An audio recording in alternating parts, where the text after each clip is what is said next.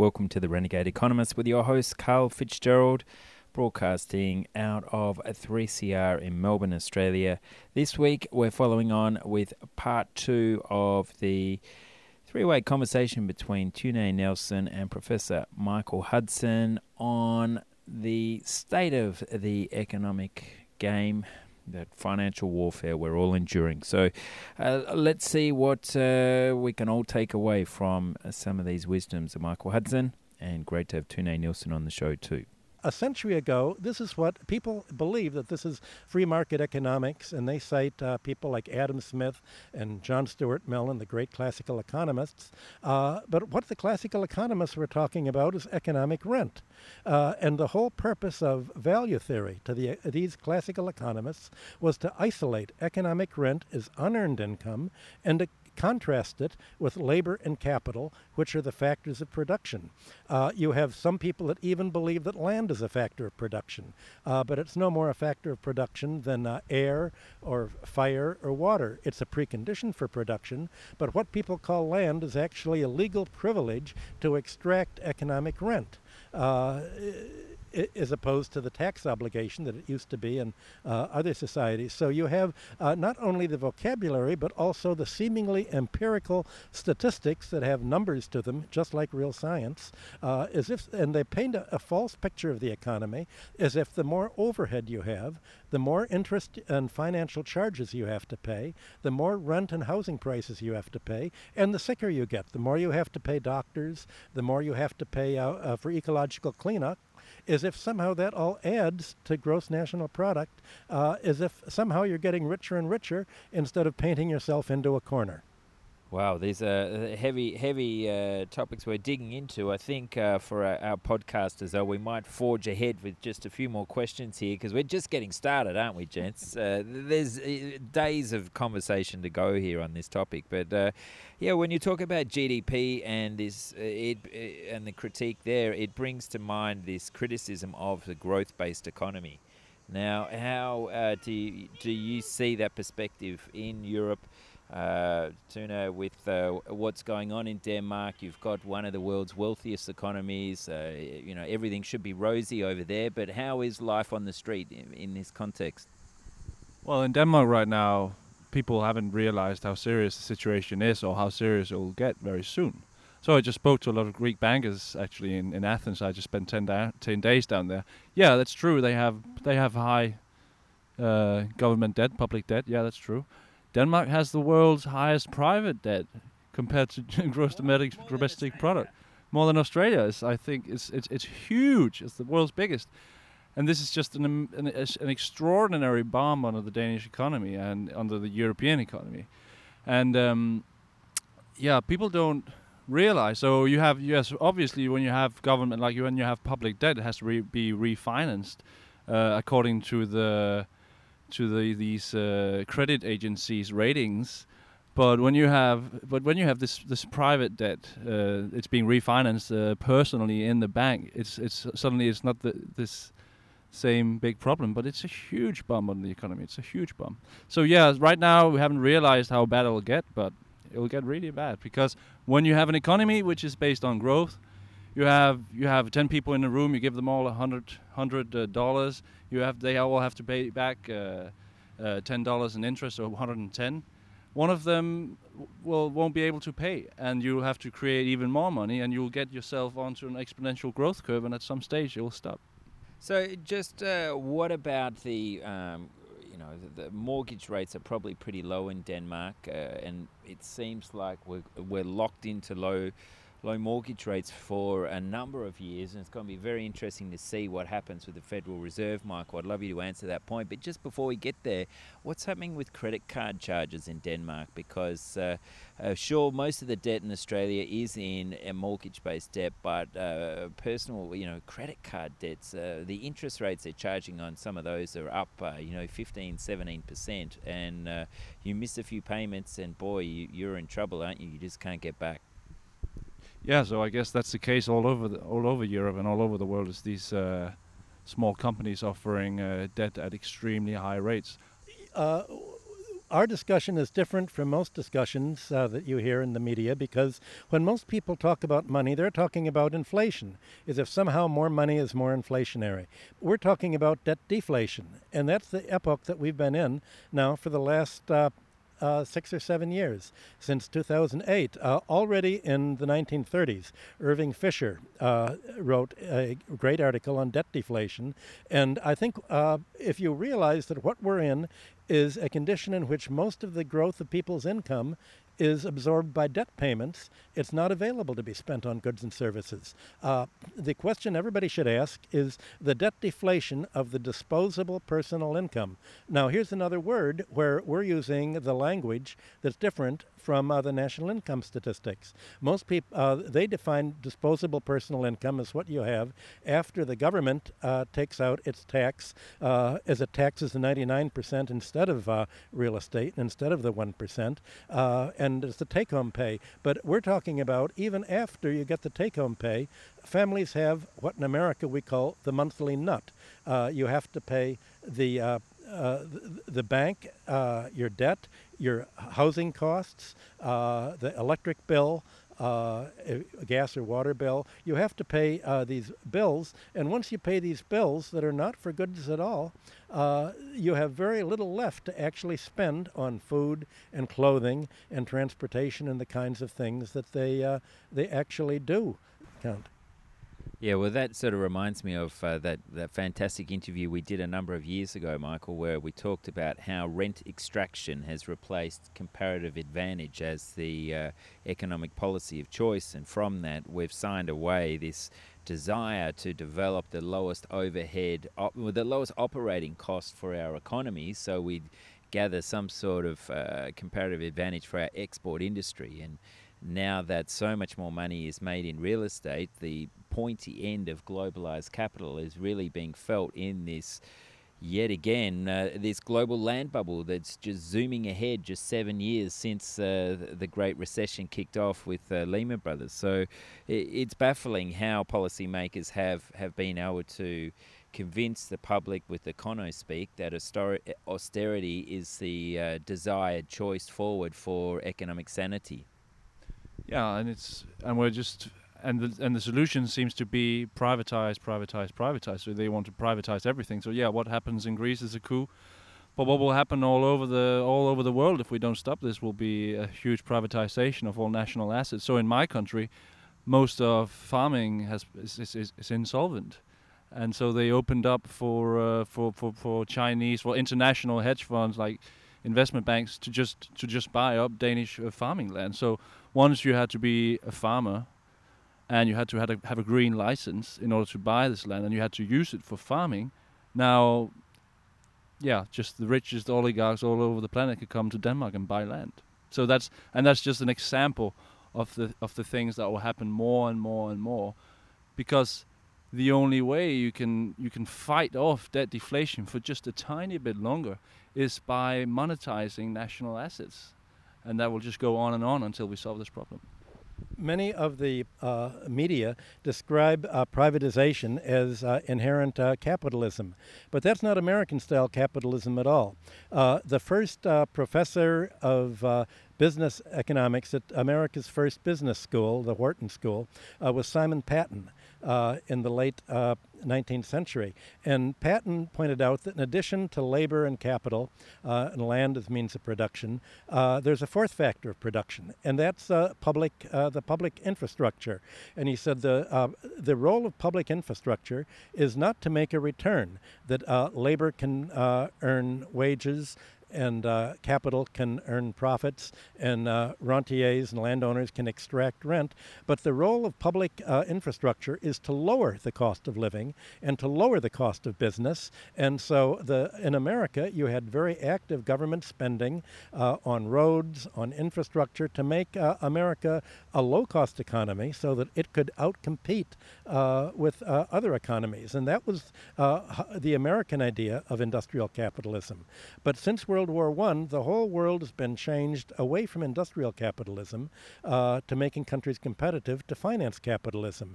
And the aim of finance capitalism is to maximize the amount of debt that can be added on to any asset, whether it's real estate or industry or cities and municipal budgets. And so the objective of finance capitalism is to maximize the cost. Now, we talked before about what Americans spend their budget on.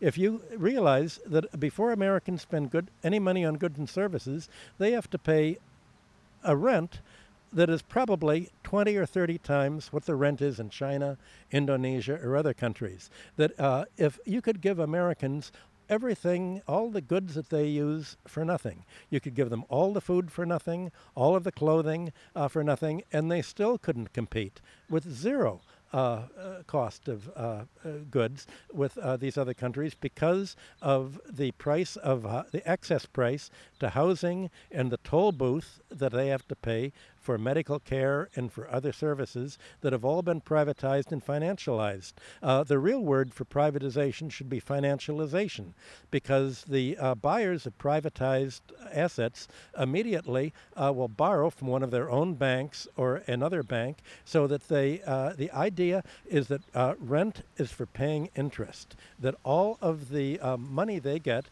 from buying a rent-yielding property, a road or a hospital or something else, can be paid as interest, which is tax-deductible. And as long as you have tax deductibility for interest, you don't have any declarable income at all. And this tax deductibility of interest is one of the things that has caused the fiscal crisis, forcing a tax shift off finance, off labor, off the 1%, onto consumers and onto the 99%. So sales taxes are booming all around the world. It seems like Australia's been cornered, the state level. The mid-tier government has been cornered into accepting the federal desire, the Conservative desire to increase sales taxes.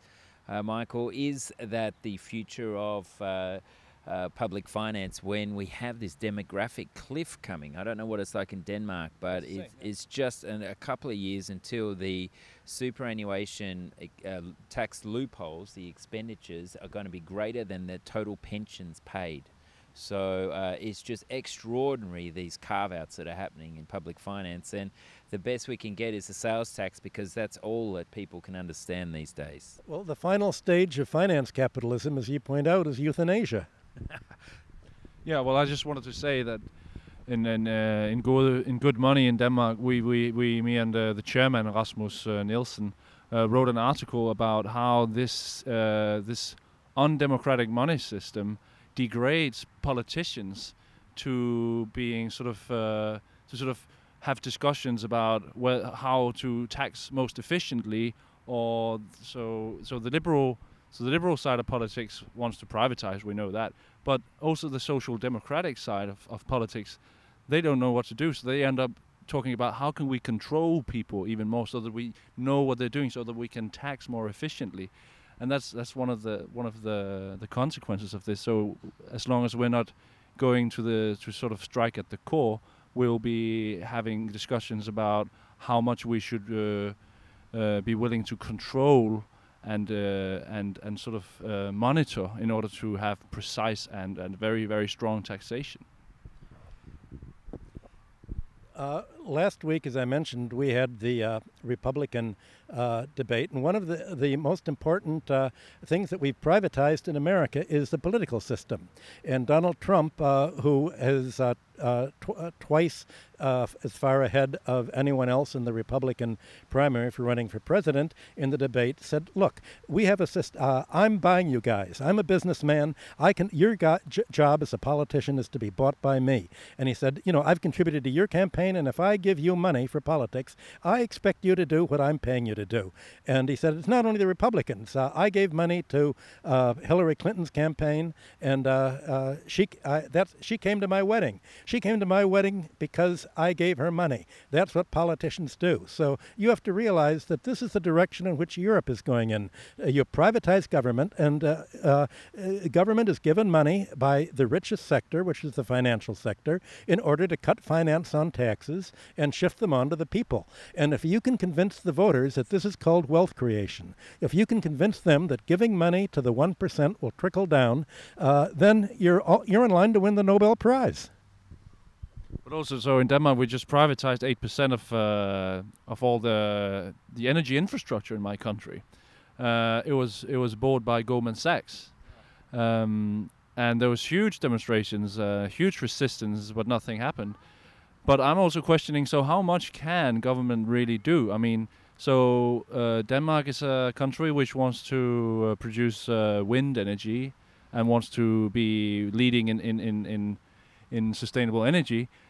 And Goldman Sachs is sitting on all sustainable energy. They can decide whether it will be profitable to have sustainable energy. So how much choice a small country like Denmark actually have in a situation like that? I would be questioning that within the current system. How about having a slogan, "There's only one way to get rid of bankers"? Oh, that one. Okay. Well, so this is not positive money stuff. Well, yeah. I mean, getting back to this control element, one aspect we need to discuss when we're having such a broad-ranging topic is this element that politicians do have to pawn their policies to these rent seekers to pay for the advertising on what was once known as the public airwaves.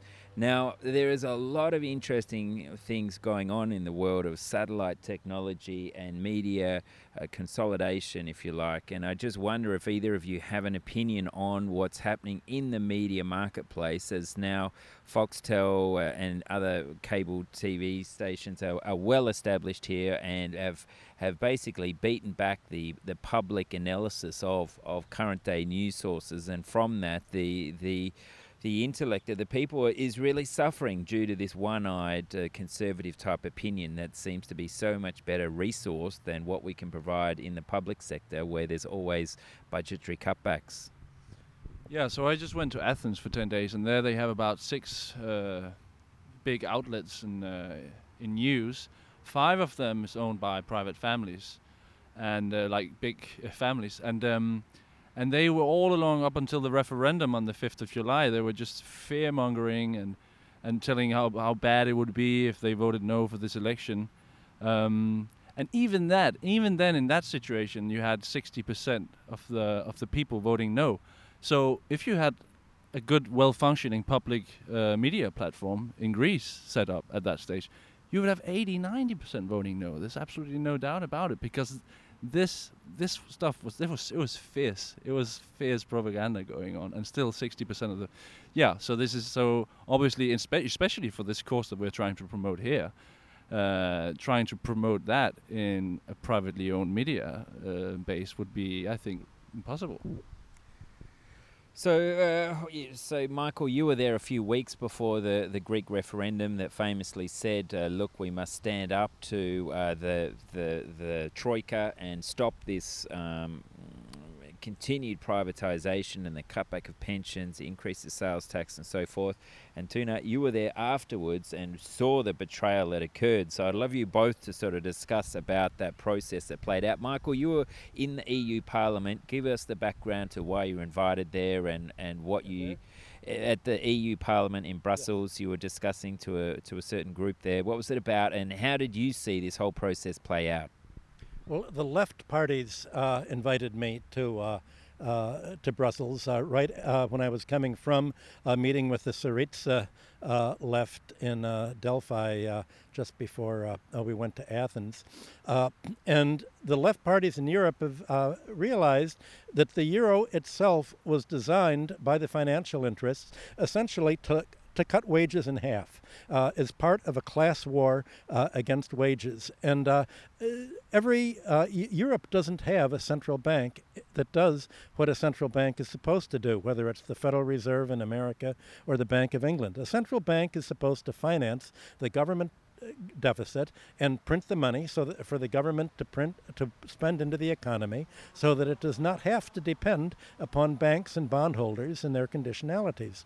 But Europe doesn't have a central bank to do that. Europe's central bank only lends to the banks on the conditions that countries will cut back their pensions, will break up the labor unions. In America, essentially the model, the genius of the University of Chicago's free marketers was that you can't have a free market if you're not willing to murder everyone who disagrees with you.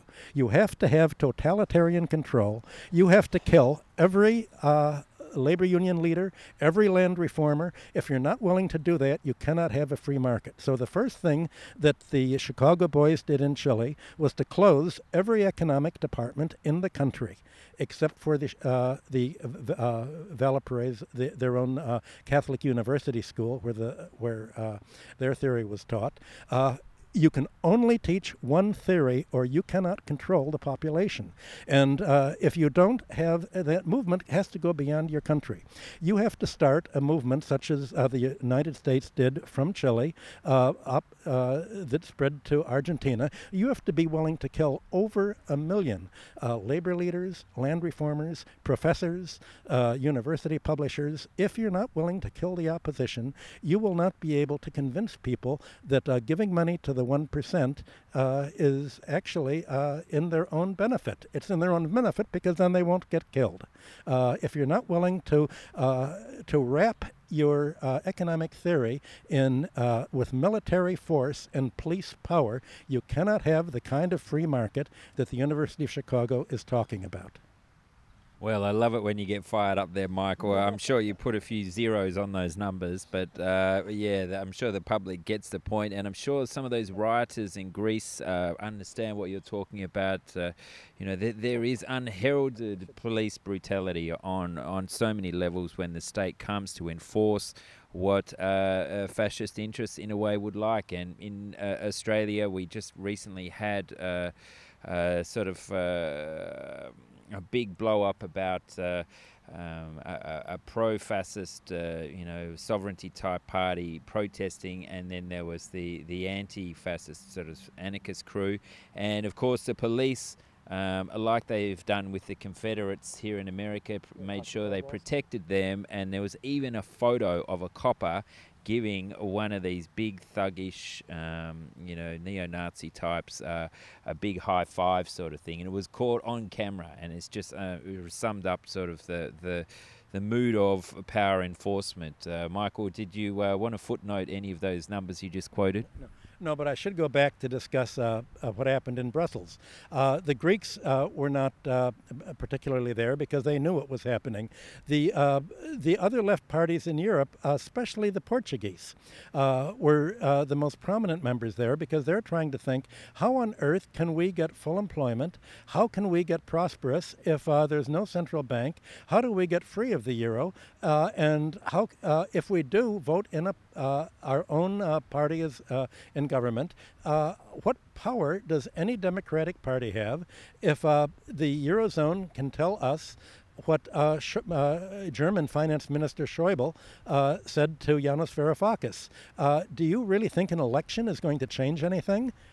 Basically, what Schäuble was saying, that the finance power was running the country, and it doesn't matter what the public votes in a referendum. And Varoufakis said, wait a minute, we had an election, and the people throughout the party that wanted to have, that you wouldn't have led a referendum 3 years ago, we're having a different position now. We're not going to privatize. We're not going to give away. We're going to stop the corruption. And we want to stop the money laundering and the capital flight. And Schäuble said, you can't do it. We expect you to adhere to the same position that the parties you've just thrown out of power did. Democracy doesn't matter. Well, already 2 years earlier, the Frankfurt Allgemeine Zeitung had published an article by Frank Schirmacher called "Democracy is Junk," saying that the demands by when President Obama and Treasury Secretary Geithner went over to the Gang of Eight meetings with Merkel and Sarkozy and said, and told the Greek Prime Minister Papandreou, you cannot have a referendum. If you have a referendum, people will vote against the bailout loan. We have to bail out the loan because the American banks have made gambles. We've written default insurance and treated the bond market like a horse race, and if the American banks go under because Greeks cannot pay the debt, then we'll go under and we'll pull you under, you can be sure. So Papandreou was removed from office a few days later, as was Italy's prime minister, who wanted a referendum. So you really have essentially what Aristotle was describing 2,000 years ago. Aristotle described democracy as a stage immediately preceding oligarchy, and that democracy tended to evolve into oligarchy. That's exactly what we're having today, and that's what the meeting was in Brussels about. Is there anything we can do against this? Yeah, and so what happened after the referendum was obviously a huge disappointment, because we were a lot of people who hoped that, as Varoufakis actually had, like that there was a plan B ready to be implemented, some kind of return back to the drachma, some sort of going back to where the Greek central bank actually would be able to do some of these things that we were talking about here, like issuing, like buying treasury bonds, but then, yeah, so you just had this huge capitulation, and what's going to happen now is that Syriza is going to lose its youth. The youth of Syriza were really, the people promoting the no for the vote, and they were the people actually making this possible, the way I see it. They are hugely disappointed now. Now we'll be seeing a split of Syriza. It will be a disaster for Greece, because this was an amazing opportunity for the Greek government, for Syriza, to actually fight the terrible corruption in the country. And now we will see political crisis, deflation, and then an economic crisis that will also strengthen the fascist right-wing side of politics in Greece. So this was really a lost opportunity and a great disappointment. Tuna, I think you're missing your own point that you should make. What Plan B was not to replace the euro with the drachma. That would have taken a much longer period of time. Plan B was a much shorter plan. Plan B was for the government, without having the European Central Bank issue money, the Greek Treasury would play the role of the central bank and issue its own money in the form of debt of tax anticipation notes. It was to issue currency denominated in euros. The plan was not to leave the euro. It was to create exactly what you've been describing, money independently of the banking and bond-holding system. So I guess the guy we should really listen to here would be with Lapavitsas, the economist Lapavitsas, who had some quite some more aggressive plans about what Greece should do, and I guess maybe they were more ambitious and better than the ones Varoufakis had. I'm not saying that they're better, but his plan was indeed to leave the euro, and obviously there's no way that Greece can survive within the euro. That we're not discussing that. The problem is, how does Greece leave when you have the European banks threatening to close down all of the electronic fund transfers in Europe and essentially treat Greece like America treated Cuba and Iran and North Korea? How do you redenominate the debts from euros to drachma in a way that will get through the international courts? This was what not only Varoufakis was doing alone, but he had Jamie Galbraith, his colleague from the University of Texas in Austin there. They were trying to figure out how Greece could at least do what the state of California did in issuing its own money, which is exactly what you want to do. And this was had to be done before you could simply take the time to print the drachma currencies, plane loads of it. Both Varoufakis and his advisors and friends knew that it takes a long time to replace one currency with another. Not only the physical spending money, but also the legal problems of redefining money. There is sort of an international war of finance to make sure that other countries cannot break away from the financial system that you've been describing. So it was a two-stage thing. Your guy was referring to the later stage. Yeah, so I absolutely agree with you, Hudson, anyway. And actually, this has to be seen as, you have to, the Maastricht Treaty of 1992 has specifically handicapped all these central banks so that you can actually not do what we in Positive Money and Gode Penge is promoting. And this has to be taken into account as well. One of the points I thought was interesting in one stage of this Greek implosion was maybe 4 or 5 years ago there was talk of, or it was happening, that this sort of promissory note was being printed in Greece that was backed up by some form of property tax in Greece. So, Michael, was there much talk about that sort of land back sovereign currency that was offered on some sort of basis there? I introduced that into the discussion we had with the Left Syriza people as something necessary, and the discussion was positive, but that had to follow the emergency as part of the general restructuring. I suggested bringing over a group of American property appraisers who would make a land map of Greece. Many of the Greeks were complaining to me about how the rich don't pay taxes, and you can simply have a helicopter fly over Athens, and you can take pictures of all of the estates with large swimming pools that are valued at almost nothing and owned by people who seem to make maybe $100 or 10,000 euros a year. How do you explain this unexplained wealth? And in America, there are many. There's a whole legal system for unexplained wealth acquisition. This could certainly be done in Greece, but that was sort of for a follow-up after the initial emergency. And I'm sure one of the reasons the financial interests keep Greece in an emergency is so it can't undertake any real structural fiscal reform of this type. Okay, well, this has been an amazing conversation here with Tuna Nielsen and Professor Michael Hudson, but let's not finish yet. One last point. I want to just ask a bit of background on what happened with Yanis Varoufakis, the Greek finance minister who really held up a strong fight against the Troika banking system. He was so positive, but when he resigned, he gave his exit interview to the New Statesman.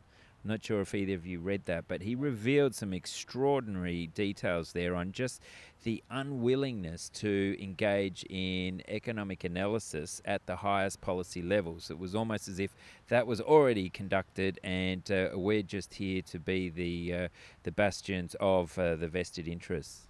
Yeah, so I think you have to see the finance ministers of the Eurogroup as puppets for this financial capitalism, which is infesting our society completely. They're not economists, they're lawyers, and they don't have any economic theories to back up all their claims. They just see Greece doing what they're not allowed to do, and then they look in their books and they say, okay, that's good, well, your economic theories are probably right, but I have some books here, I'm a lawyer, I don't know what you're talking about. We have to make sure that you do what's in this book, and no one's questioning what sort of structure created these laws. Well, they're not only lawyers, but they're collection agents for the bondholders and for finance capital. And Yanis and Tsipras, the party head, had thought that they could reason with them. And as you said, they thought, we can tell you, explain how Greece can recover. And all they got was blank stares. They said, that's not what we're discussing here. We're not here to discuss economic theory.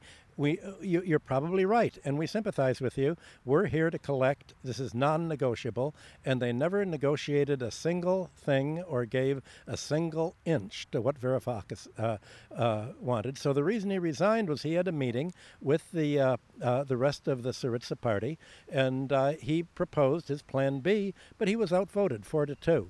because the other party members, first of all, politicians rarely understand economics either and finance, largely because they're lawyers. That's part of the problem. But the other problem is they were afraid of just the anarchy that they saw would be imposed by treating Greece like America treated Cuba, that there would be an international war against Greece, and they feared the anarchy, and Varoufakis thought that he could handle it by issuing the government euro-denominated money. They were just afraid that they got cold feet.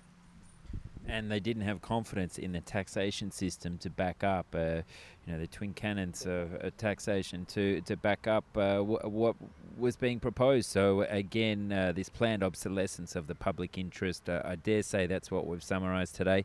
Thank you, gentlemen. We've seen all sorts of kids driving around in their electric cars here. We've had others on bikes. We've seen squirrels. We've got one woman who's done 50 laps trying to put a kid to sleep. Maybe we should get her to listen to this interview. I don't know. But it's been fantastic. Always good to discuss with you, Michael. Thank you so much. I'm sure you'll exit out any of the really sensitive passages.